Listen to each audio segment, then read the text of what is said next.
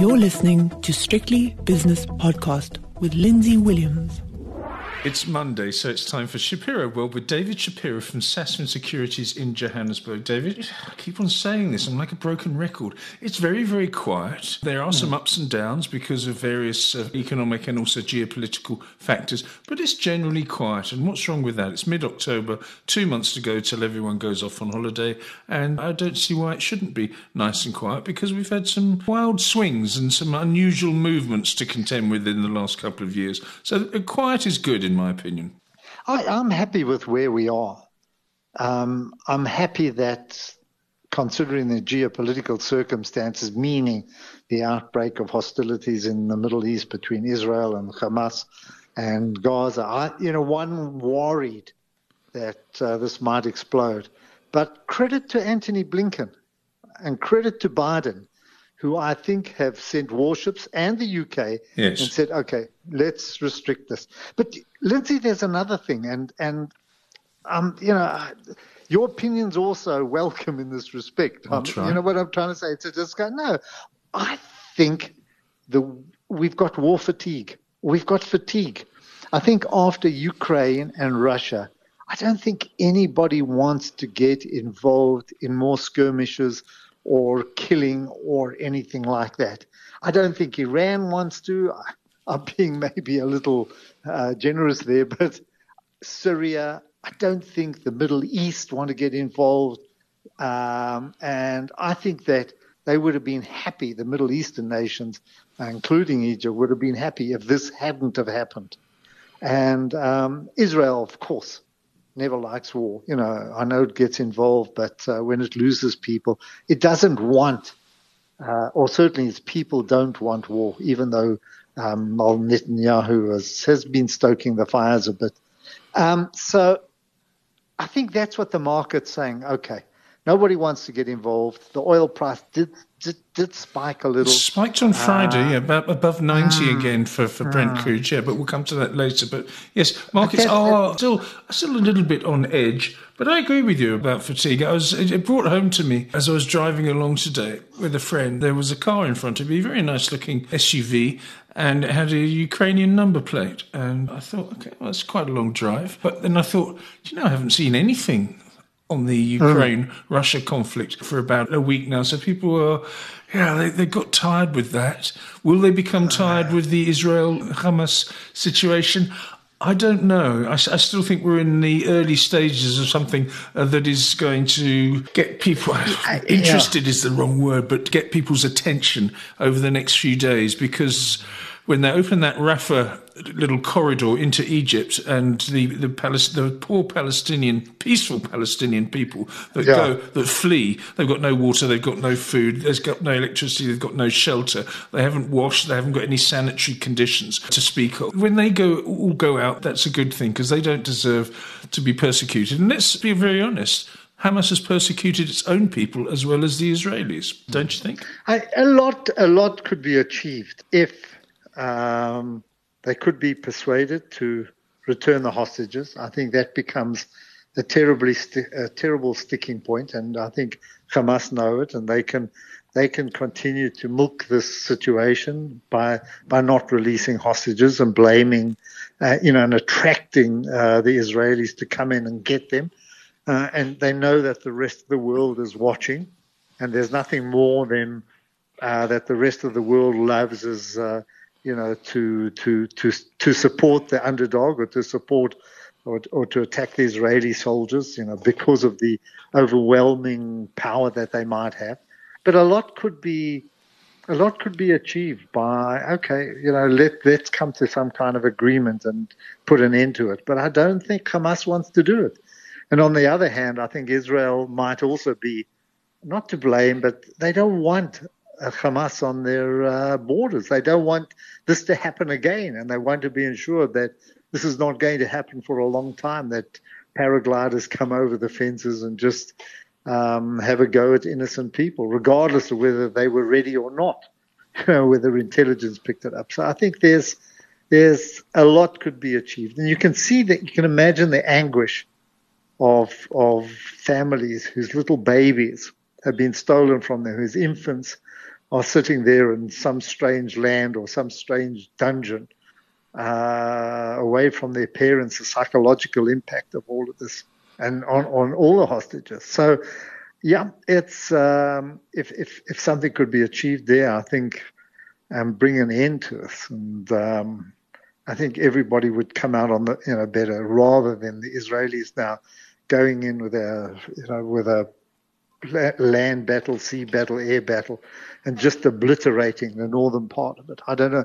I don't know what the benefit of it's going to be in the long term, and where it goes. No, there's no winners here. And I did notice with some distress that Hezbollah has suddenly become active in Lebanon, launching attacks on Israel from Lebanon, and the Israeli jets went in.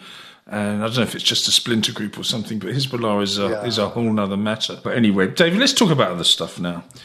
Yeah, and I'm sorry that your community is, being impacted, whether it be in Australia, in the United States, or in South Africa, and hopefully it'll all stop very, very soon. 3 companies that you don't invest in, I'm absolutely certain, on behalf of your clients. Maybe a few of your clients hold a bit of them, but they're all 3 South African small companies. Calgro, Robex, and AdCorp. They all came out with various announcements today.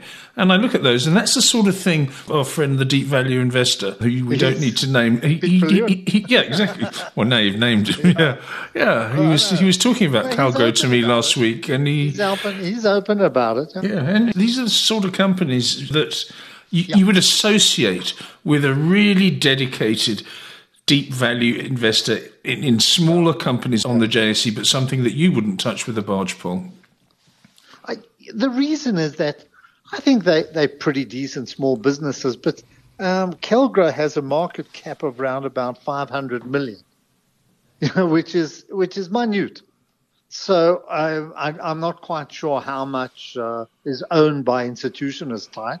But, for Pitt, it makes sense. He can take a private equity position in businesses like this, just accumulate on a day-to-day for a fund. If you're running a large amount of money, I'm not saying that Pitt does it, but I mean, from to spread over portfolios, it's very difficult. I've always said that for a private investor, for a private equity investor, you could do very well out of some of these smaller businesses because there is value. I looked at Calgro's accounts.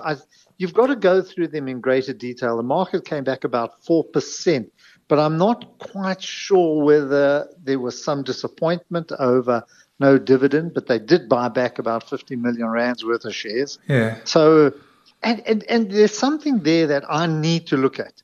And Pitt knows the answer. I don't. Is that I'm not sure when they sell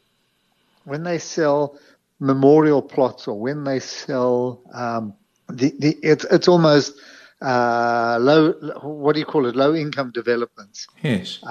These are not high level residential units or anything, or expensive residential units. So when they sell them, do they take the profit up front, or do they wait for the cash to flow in as well? I've got to go look at that, and that might be just a little bit of a worry in terms of the accounting side of it. So anyway, but I can't fault Pitt for his views on the company, for the returns that you can get, but it's very small. But the same thing with AdCor as well. AdCor's numbers were up. I used to follow AdCor very closely. It was a placement agency. When jobs were aplenty, they used to make lots of money by advertising these jobs, and sometimes I think they had placement.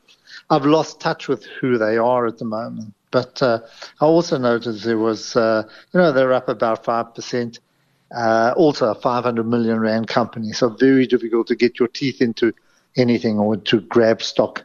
I saw today maybe 100,000 rands traded. I think even in Calgro, very, very small volumes go through the JSE. And it must cost them a fortune to stay listed. I mean, it's mad. It's ridiculous. You talk about the profits that they make and the value traded every day and the market capitalization. And you say to yourself at the end of the year, the JSE and the lawyers and the advisors and everything must take a decent chunk of money from you, whether you're big or small. I know. There's no value in it. It's very difficult to make any money from it or get the benefit that you should. from businesses like that. We've tried many occasions to have seminars and webinars and that where we promote the ownership of some of these smaller businesses, but it's very hard. I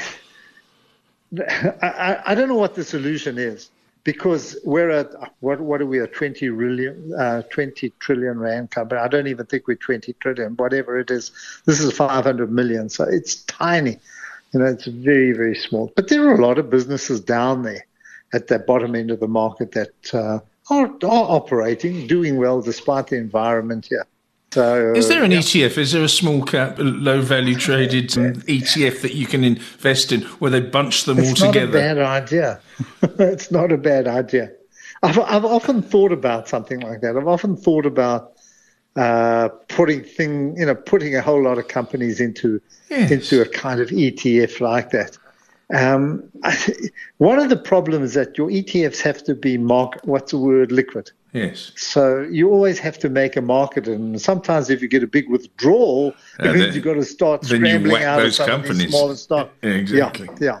That's my thought process. But Lindsay, if I had to, you remember we did this exercise about 2 years ago when during the COVID time, when we were going through and I told you the 10 odd stocks that I'd chosen and how they had performed. Yes. After they'd knocked in 2020. In those days, we were talking about it. It's still relevant today. There's still a number of businesses now in the micro cap. I don't even know what you call them when they're smaller than small. But in this kind of area where you could actually accumulate and put into a vehicle like that, it's for me, it's still a pretty good idea on this market. It's the only way, looking at Murray and Roberts, okay, it might be going backwards. It might be going, who knows what's next, 300 million, but Adcore 500 million, decent results. If you believe EOH is going to recover, it's 800 million. Hulamin, 900 million. What is Telkom now? You must get a company. I mean, maybe you have 20 companies in the ETF, and you have the bigger ones like Telkom. Yeah, 11.5 billion. That's nothing. That is very small. Nothing. You can sell the wire in the streets, the copper that it owns, to scrap traders for more than that.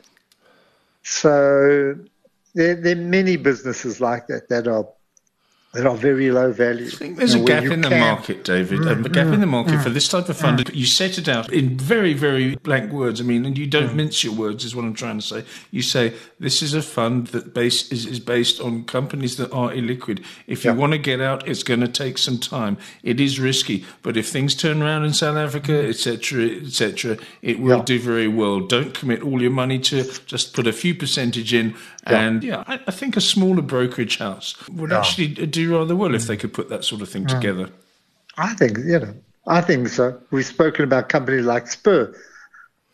Solid operation, 2.6 billion. City Lodge, solid operation, improving now as conditions here pick up. Hospitality picks up, travel picks up, so on, 2.7 billion. So you're getting businesses like that. So on. Lewis, the furniture, 2 billion. Nampak, you might want to stay away from, but here we go. Plenty of little businesses that are really, really good at that level, that you can actually pick up. You might not have to buy the whole company, but you can buy chunks of it and put it into an ETF. Yeah, the person to speak to you on this matter would be Anthony Clark. Anthony Clark. Do you follow him? Do you ever watch him on? I do, yeah. Yeah, he's an eccentric. I'll give him that. But he also goes around to see people. He knocks on the door and sits there and annoys the CEO, which is good. That's what you need to do. Yeah. Okay, David, what did you read over the weekend? And try and filter out the geopolitics, which is difficult. It was difficult to sort out the geopolitics. I think what I did learn were I certainly spent quite a bit of time on these weight loss drugs. It's a big story, and I'm trying to – you must read about it. When I say you must read about it, because there's I'm trying to understand how they work, but they're big. they're big in a sense that they are going to help diabetes or diabetics. And one of the big standard points is that weight loss drugs have never been allowed, for in your healthcare systems, or to be in you don't get any compensation for them at all. Yeah. Weight loss drugs. But in this case, the weight loss is very important. But there are huge compensations, there are huge benefits from this.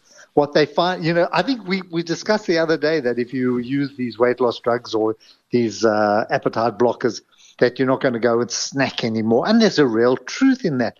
But there are further issues is that if you do start to lose weight, it does mean that you don't need your hips replaced and your knees replaced, because of having to carry the benefits to the NHS, for example, in the United Kingdom would be great in the long term, because there'll be less people queuing up, as you say, for a hip replacement or whatever it is that is associated with obesity. So, yeah, I do think so. But the other thing about these things is it doesn't cure you. It just stops you eating. So if you go off them, then you're straight down to McDonald's. It does something, and you don't ask me to how, they talk about molecules, but it tells your brain that you're not hungry, or it stops your brain craving whatever it is.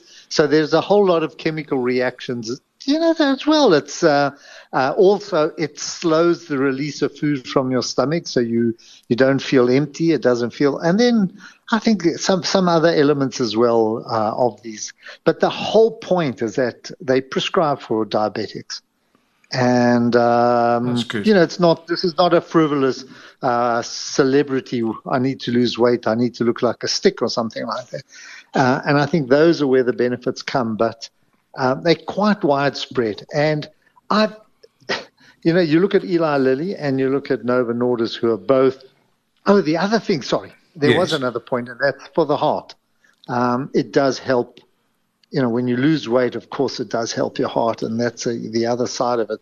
That's cardiac, the cardiology side of it that's improved and benefits. So there are a lot of benefits from this, and it doesn't seem that these are drugs that are going to cause you to jump off buildings or go mad or something. They do seem to be, you know what I mean? Like, don't need a drug to do those things, but anyway.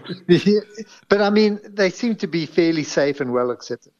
But I mean, I find that interesting. And which are the companies that are at the forefront of this new biotech? If that's Eli Lilly and Novo Nordisk, Those are the two that stand out, that are quite advanced. And Novo Nordisk is the Scandinavian company, right? Scandinavian, Danish. And it's the biggest company in Europe, I think, now by market cap. Yeah, massive. It's pretty close to that. But it's soared, I think, over the last year as a result of this. But Eli Lilly as well. But Eli Lilly, it probably accounts for maybe less than half. I've got to go look this up. Eli Lilly has many other elements to it.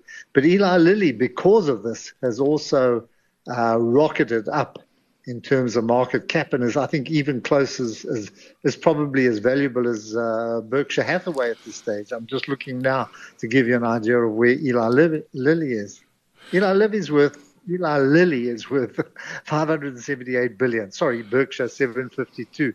But it's bigger than Visa, it's bigger than Exxon, it's bigger than Walmart. So it's had a huge impact. I'm trying to see how it's up 67% this year. Good grief. Eli Lilly. So that shows you the kind of market that does exist. And it also shows you how many fatties there are around, without being, sorry to be politically incorrect, but I mean, how many people just eat too much. Well, Americans and British people are two of the most obese nations in the world. Yeah.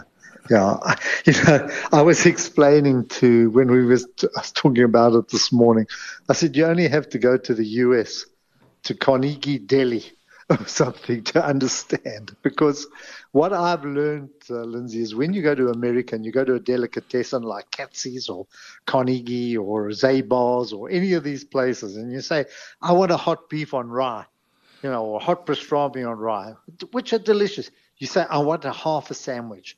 And why do you ask for half a sandwich? It's not that you get half a sandwich, is that they halve the filling so that you don't get an inch of of meat, Yes. or it's half that, so that you can actually digest the portions are extraordinary. No. I have to say, I mean, this is an extreme example, but one of my favourite films of all time, and I watch it once every couple of years, and I watched it the other night, What's Eating Gilbert Grape? I don't know if you've seen that with Johnny Depp and Leonardo DiCaprio and the mother.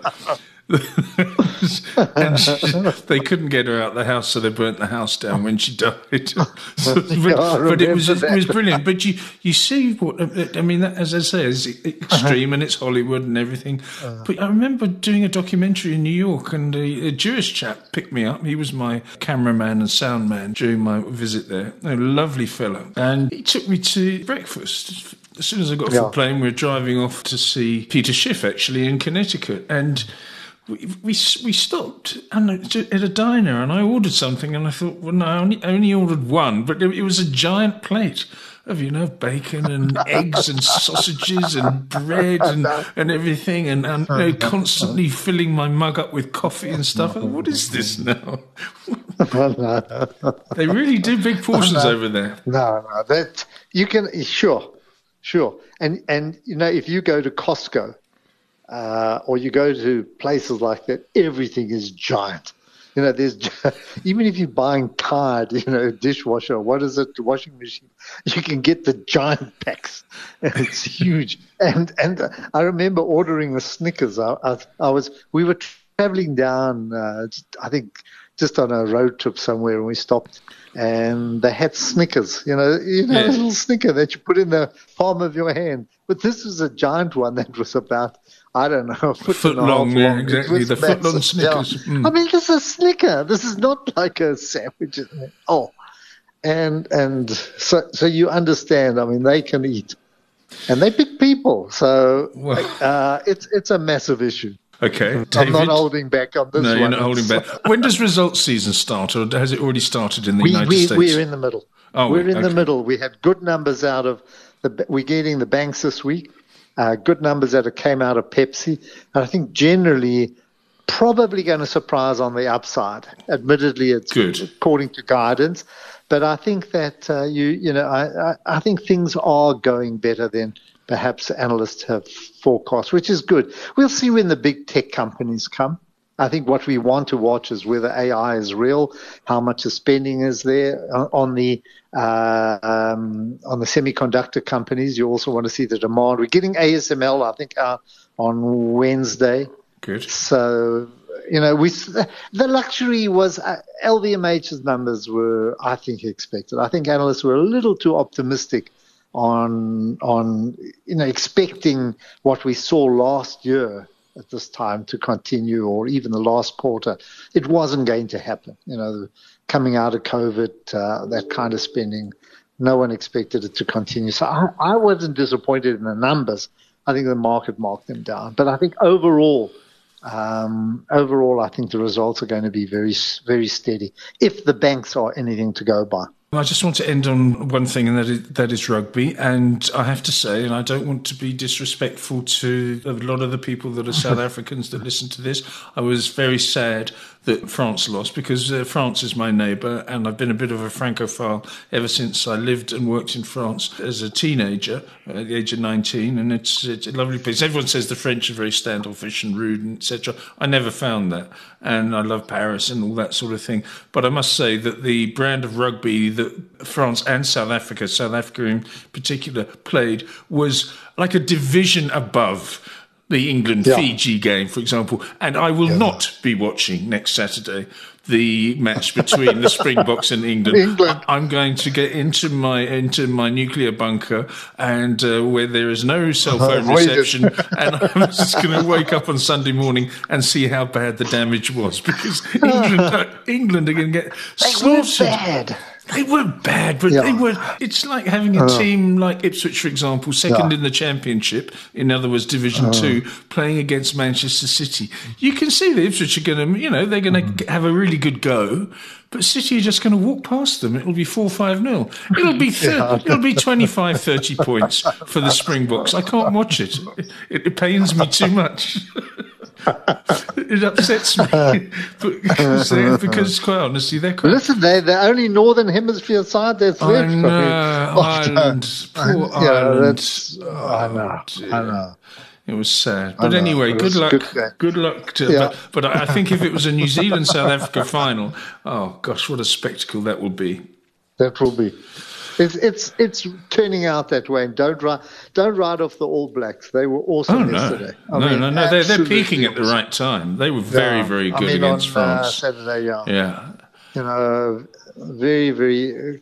I know we've written them off, but very strong. Yeah, it'll be great fun. David, thank you very much for your time. David Shapiro is from Sasfin Securities in Johannesburg, and that was Shapiroworld. The views and opinions expressed in these podcasts are those of Lindsay Williams and various contributors and do not reflect the policy, position, or opinion of any other agency, organisation, employer, or company associated with strictlybusinesspodcast.com.